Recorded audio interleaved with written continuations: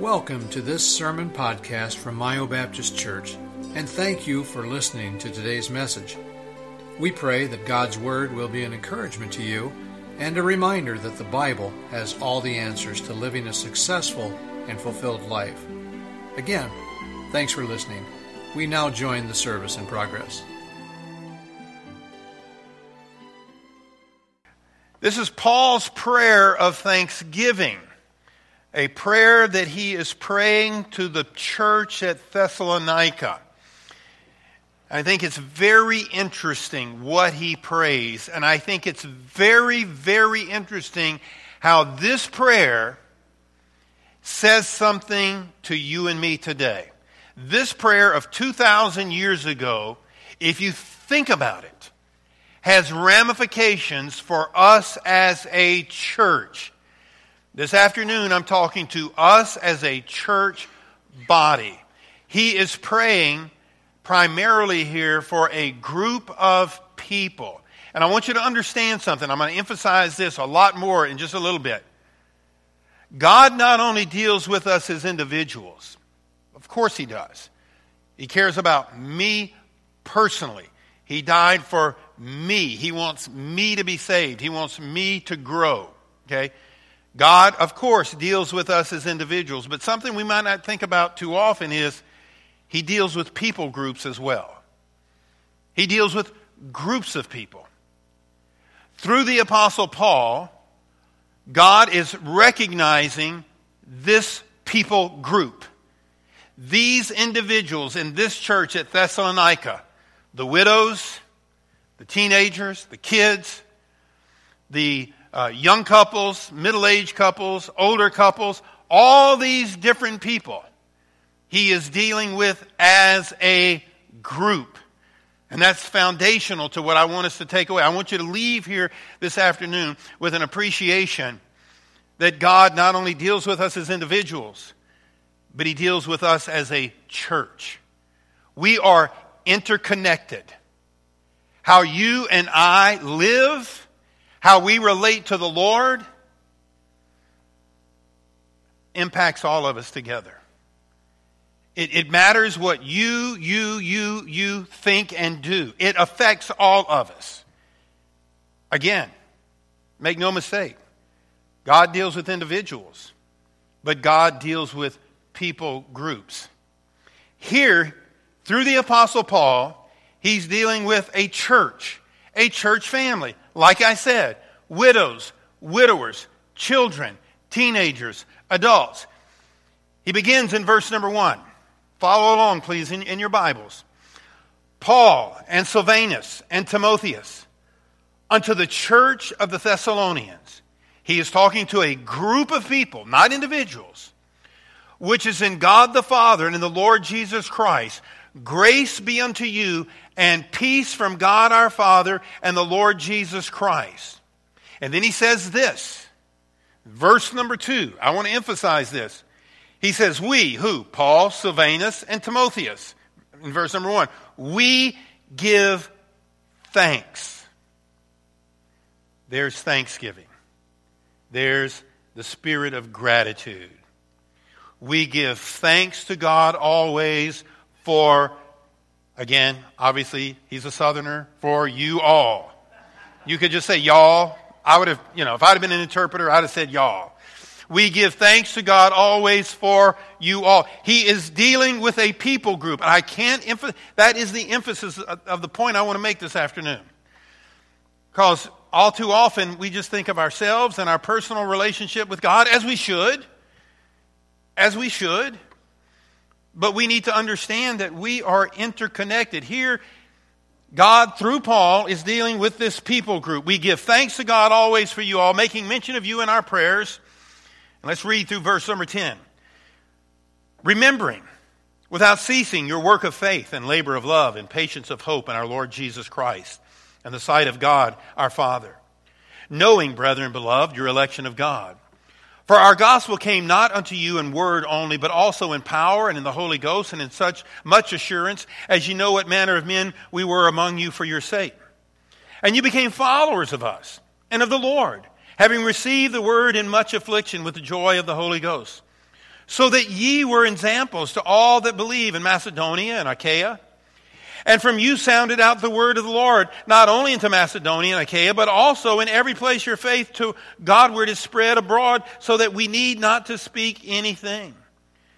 For they themselves show us what manner of enticing we had unto you, and how ye turned to God from idols to serve the living and true God, and to wait for his Son from heaven, whom he raised from the dead, even Jesus, which delivered us from the wrath to come.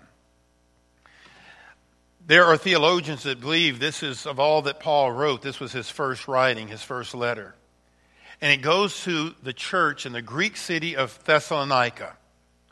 In Thessalonica, the Apostle Paul, sometime before, went there as a missionary and led some Jews to the Lord, led some Gentiles to the Lord, and there they formed a church.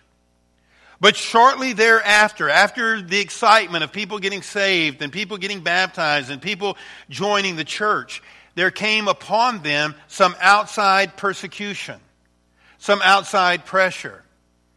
Because word had gotten around in the community that that group of people over there, we don't really know who they are. They call themselves, I don't know, Christians, something about this Jesus thing and whatever. But, the problem we're hearing is that they're calling Jesus their king. Now, when the local magistrates find out about that, wait, there is no other king than our king. Are they really doing that? Yeah, they say Jesus is their king. Do you call Jesus your king? Yeah, he's our king.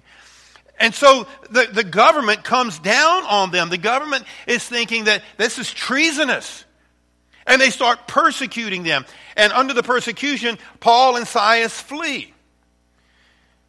Now, sometime later, not having seen these people in quite a while, they get word that the church not only survived, but that the church is flourishing. And so then Paul writes them this letter.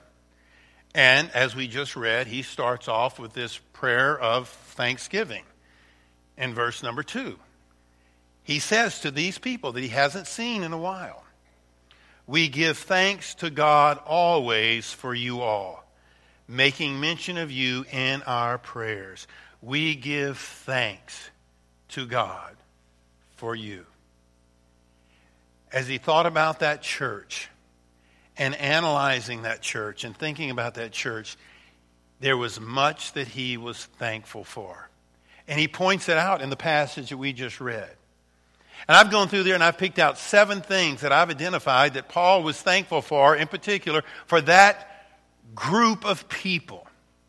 Let's look at them. 7 things real quick. What does he give thanks for? Well, in verse number 2, he says, we give thanks to God always for you. And then in verse number 3, he gives thanks for their work of faith. He mentions specifically what he is thankful for concerning that congregation. He gives thanks for their work of faith. He says in verse number 3, remembering without ceasing your work of faith. When I think of you, what I remember is your work of faith. And the commentators that I read say that what that means is that their work of faith, what is born out of their faith, what is working from their faith is holiness and righteousness. That's what, when he says, I'm thankful for your work of faith, what he is implying there, I'm thankful that God's word has taken root in you and it's changing you from the people you used to be to Christians now with holiness and righteousness. And we see your work of faith. So number 1, he gives thanks for their work of faith. Then number 2, he gives thanks for their labor of love. Look in verse number 3. Remembering without ceasing your work of faith, and he adds this, I also think about your labor of love. So not only does he think about their faith producing holiness and righteousness, he thinks about it producing labor, a labor of love. In other words, not just being saved, but doing.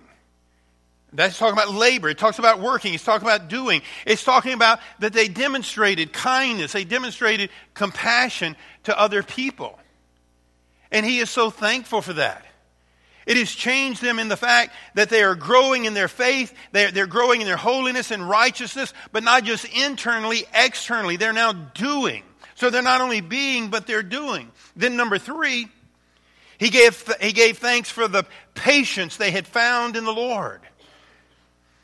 They had learned to be patient in the Lord. See, before this, they were lost. They were either in idol worship or who knows what sort of pagan worship they were involved in. And everything had to be immediate, and they wanted immediate results. And now they're learning that sometimes you wait on the Lord. Verse number 3, remembering without ceasing, he said, your work of faith, that's number 1. Your labor of love, that's number 2. And here's number 3 that he's thankful for. Patience of hope in our Lord Jesus Christ. Their trust in God gave them a patience through the trials that they were facing through the Lord. Paul and Silas had to leave. It got so bad, if they were going to continue to be missionaries, they had to hightail it out of town. But those Thessalonians, they stayed. Paul and Silas weren't from there, but the people that were from there stayed there. And Paul obviously had gotten word that they had maintained. They didn't quit. They didn't falter. They didn't backslide. And what they had demonstrated was a patience of hope in the Lord Jesus Christ.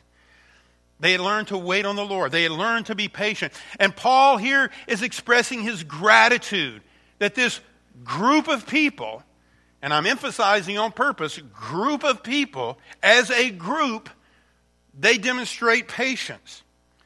But he's not stopping there. Skip down to verse number 6. He gave thanks that they were followers.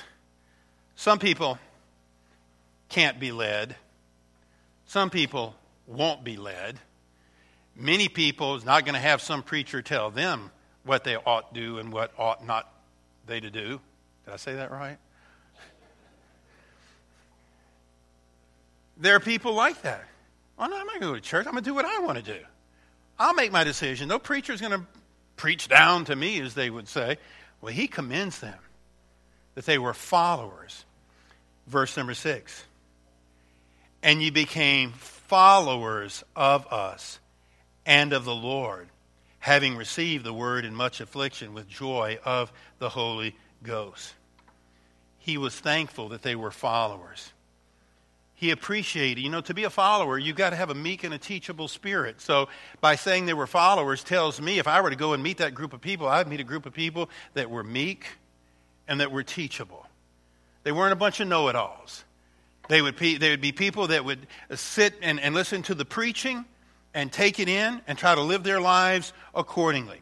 He gave thanks for the fact that they were followers. He commended them for that. And then number 5, he's not done yet.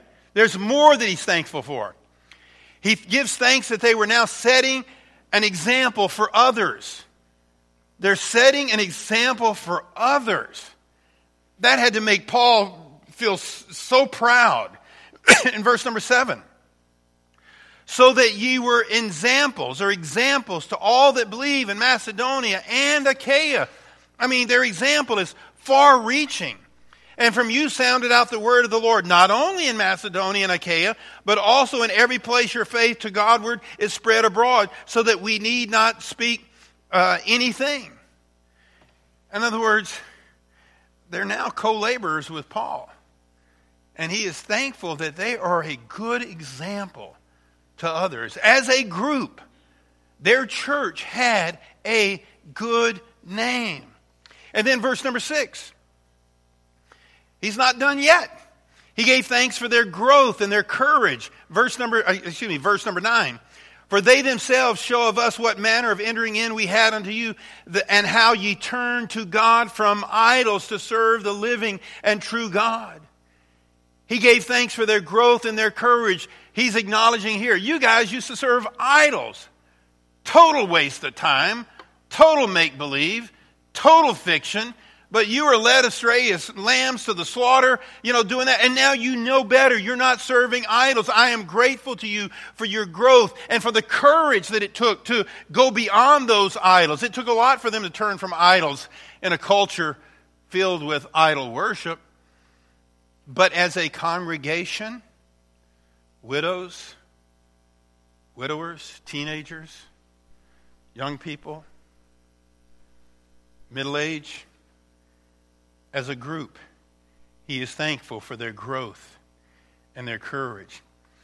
And then lastly, In the passage that we read to begin with, he gave thanks that they were now living in expectation of the second coming of Christ. They had matured to the point that they understood this world is not their home. They're just a passing through. Look in verse number 10. Same passage. He says, Paul, of them, and to wait for his Son from heaven, whom he raised from the dead, even Jesus, which delivered us from the wrath to come. He is giving thanks for the fact that they have matured to the point that they're living in expectation of the second coming of Christ. Of course, everybody has to live in the here and now to a certain degree. You got to make a living, got to put a roof over your head, got to put food in the fridge, you got to pay your bills, got to interact with people, you got to live life. But you can live life as if this is all there is, or you can live life in anticipation of something far better, which is what they did. So here Paul gives thanks for all these many different things that he lists. He's got real reasons why he is giving thanks for that congregation, for that local church. Let me take a drink before I ask you an important question.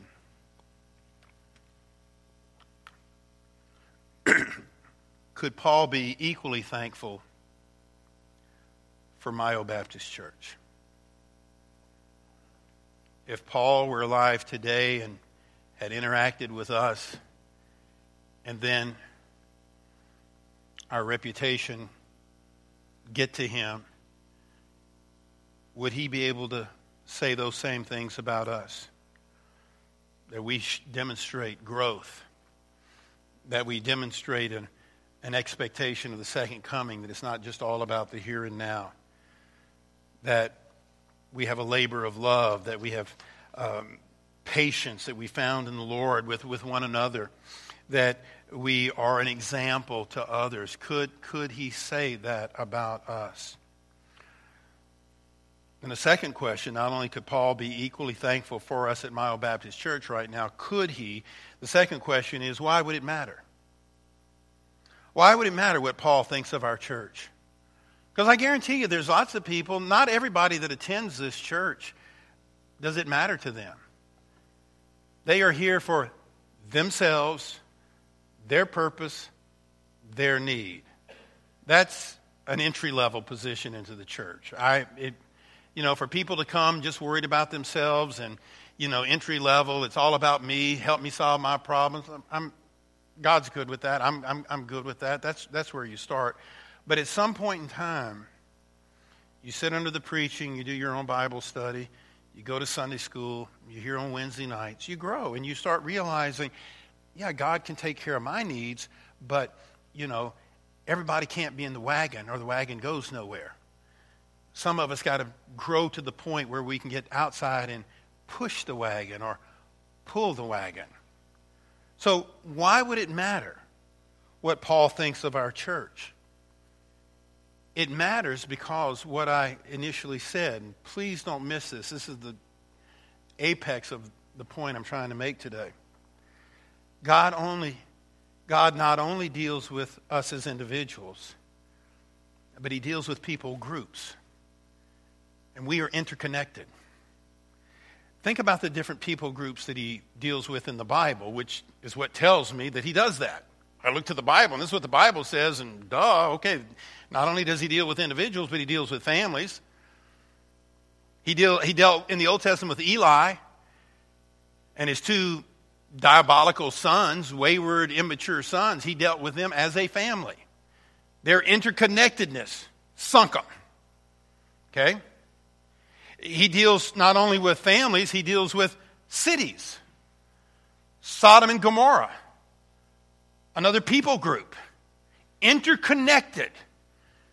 And they all went down together as a group.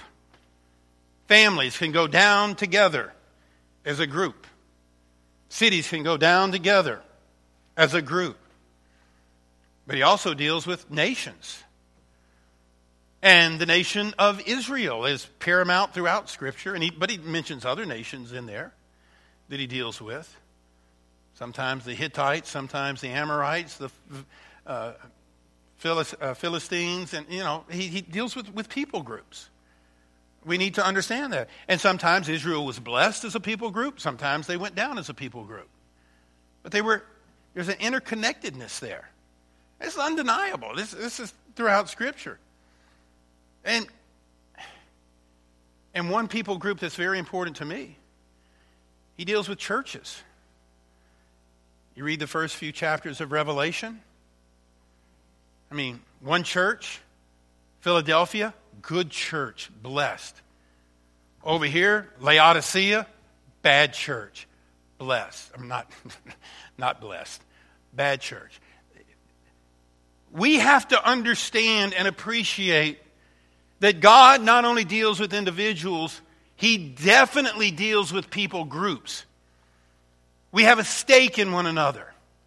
And I could focus on families this afternoon, or cities this afternoon, or nations this afternoon, but that's not my point. My point this afternoon is to focus on what is near and dear to my heart, and that's our church. In addition to blessing or chastising individuals, He does that with families, cities, nations, and churches. He blesses sometimes people groups. He judges sometimes people groups. So I asked the question this afternoon. How is God looking at us as a people group? And I realize in a people group, and especially in a church is like a hospital. You have people at different levels of maturity. But what is our theme as a whole? Because we need to understand we're interconnected. And what one of us does as a church family does affect and impact the other. We need to understand, and it's going to impact either for good or for bad. If I throw a stone into a pond over here, it has a ripple effect all the way across the pond. One rock over here can affect the entire pond. And what I do as an individual affects the entire church and impacts the entire church. And the same for each and every single one of us. In a church family, when a person or a family in that church backslides, it reflects poorly on the whole church. But in a church family, when a person or family matures, it reflects positively on the whole church. So, understanding that, we need to, each one of us, assume our responsibility. I mean, football teams get it. Sports teams get it.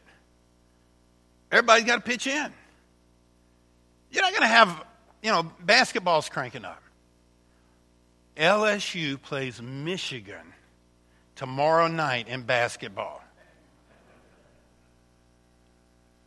In Hawaii. I'm right, Bob? So watch it with me. Comes on 2:30 Tuesday morning, a.m. from Maui. It really is. It really is. And I get up, as early as I get up, I may catch the fourth quarter. I don't know. Sports teams get it. Sports teams are emphasizing teamwork, teamwork, teamwork. When you guys played sports in high school and you're running, sprints and whatever, and you see a couple guys sloughing off, and there's always a couple guys sloughing off. Trevor, I'm sure when you're running sprints, you're at the head of the pack, right? And everybody's trying to catch you. You're carrying them on your back. Well, of course you are. Sports teams frown. It's just natural. They frown on the guys that are cutting corners.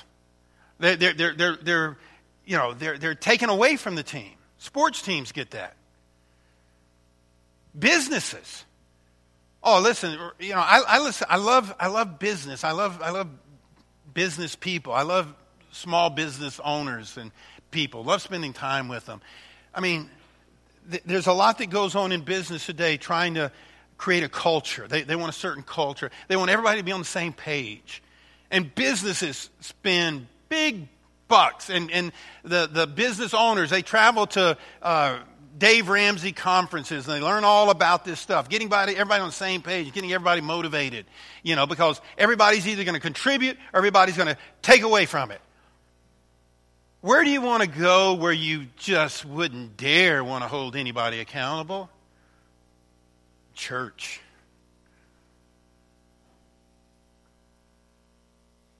Don't hold me accountable. Sports teams, yeah, because, that's important. Business, yeah, that's important. It's difficult to achieve because we're not a sports team. I know that. And we're not a business. I know that. But as I read God's Word, He's going to deal with me as an individual. But He's also going to deal with me as a husband and father. He's going to deal with me as a Michigander. He's going to deal with me as a Alconian. We're from Alcona County. We don't even live in this county. Alcona. If you live here, you're a Myonian. But I have to understand that. He's going to deal with me as an American. Now, that can't be too much for me to comprehend. That can't be too weighty for me. I just can't take that. I got too much on my plate already. Really? No, we're quite capable of handling it. Because we have to. Because whether we handle it or not, we're going to be held accountable as a family member, as a citizen of the United States, as a member of Mayo Baptist Church. If it's good for the business world, if it's good for sports teams, we should understand this and practice it. So, Pastor, what do you have in mind? All of you should be thinking right now. Every single one of you should be thinking right now, I'm in.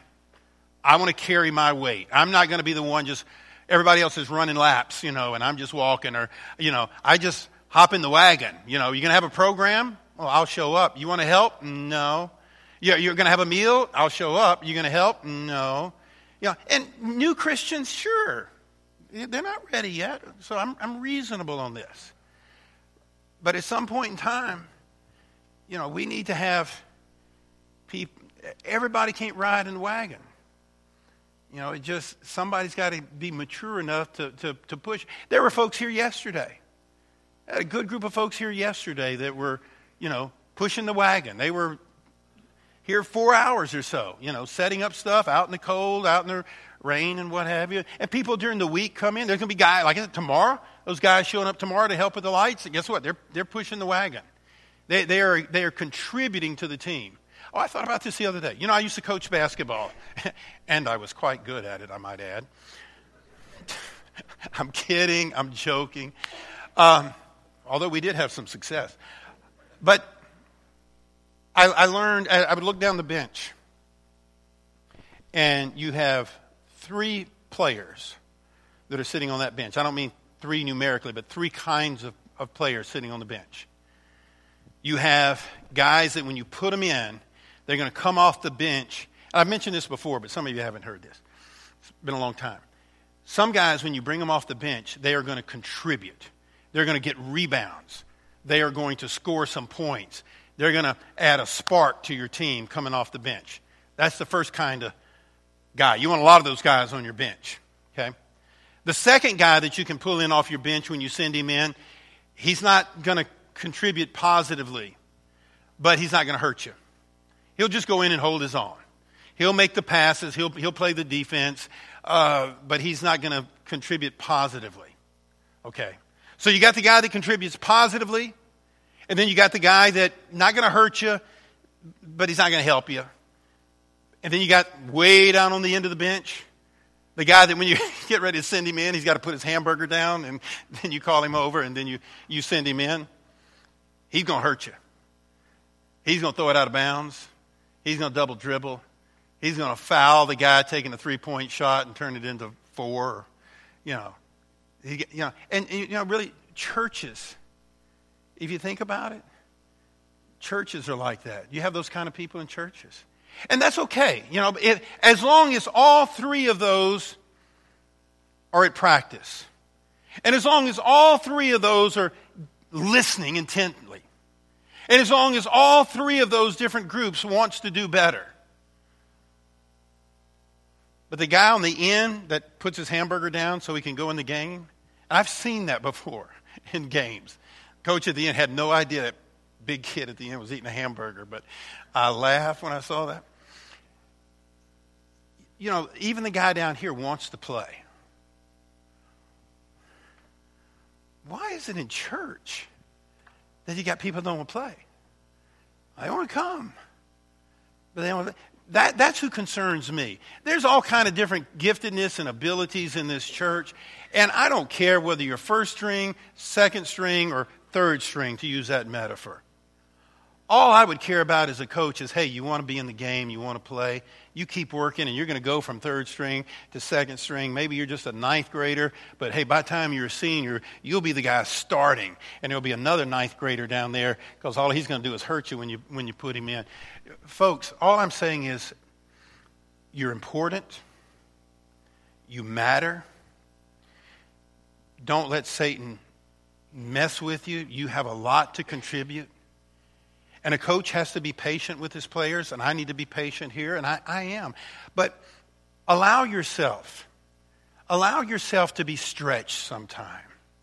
Look for that place where you can contribute.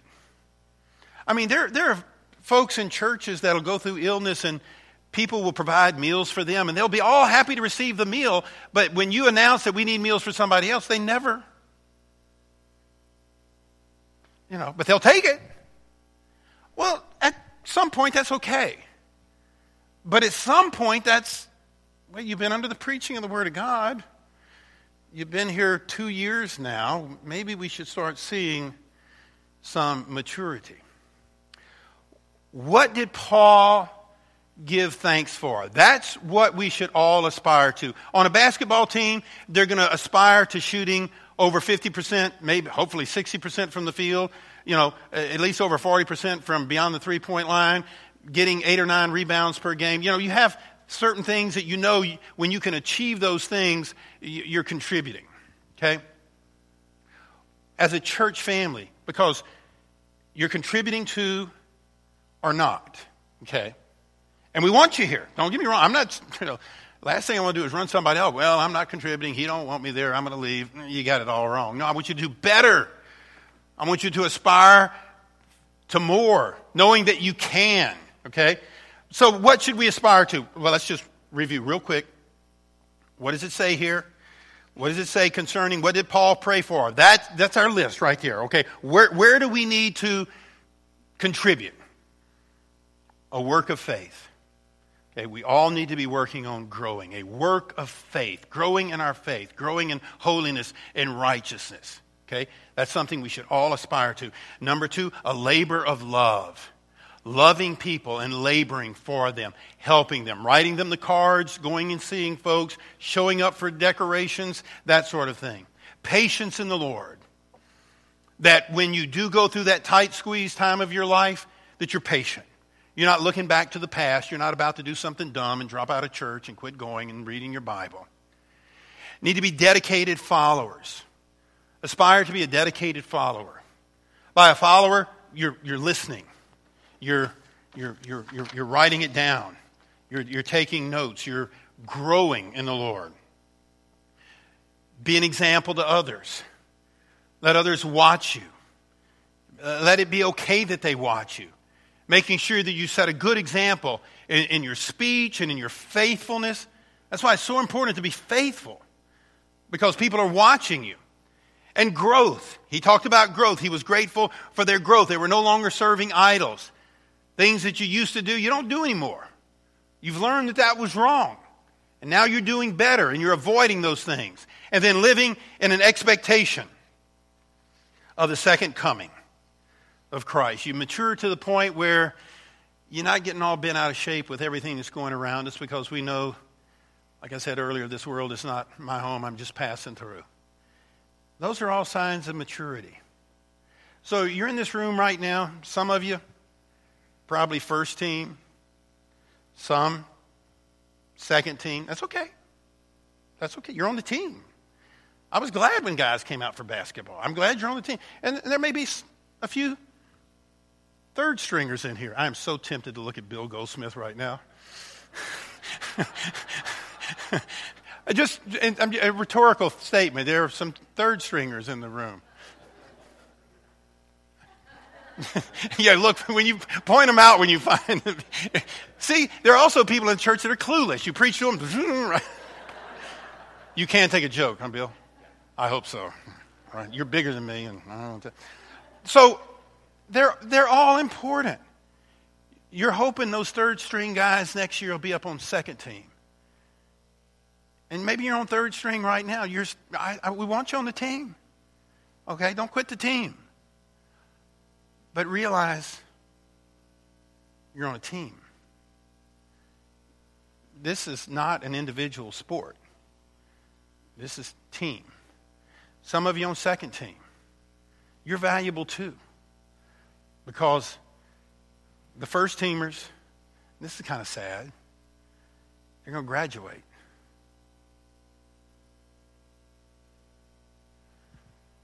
Brother Hack has graduated. Brother Hinckley's graduated. There were some guys, maybe could have been called second teamers, that have moved up.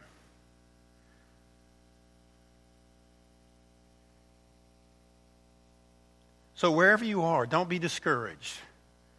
And I'm not putting you down. I mean, it's just a reality, okay? But if everybody on the team, first, second, and third team, is all running those laps as hard as they can, and shooting 100 free throws after practice, giving the best they can, as a team, we are all progressing.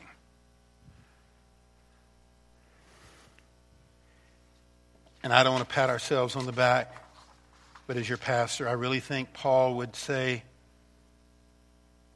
some good things about Mayo Baptist Church. And I would hope a year from now, he could even say some better things about Mayo Baptist Church.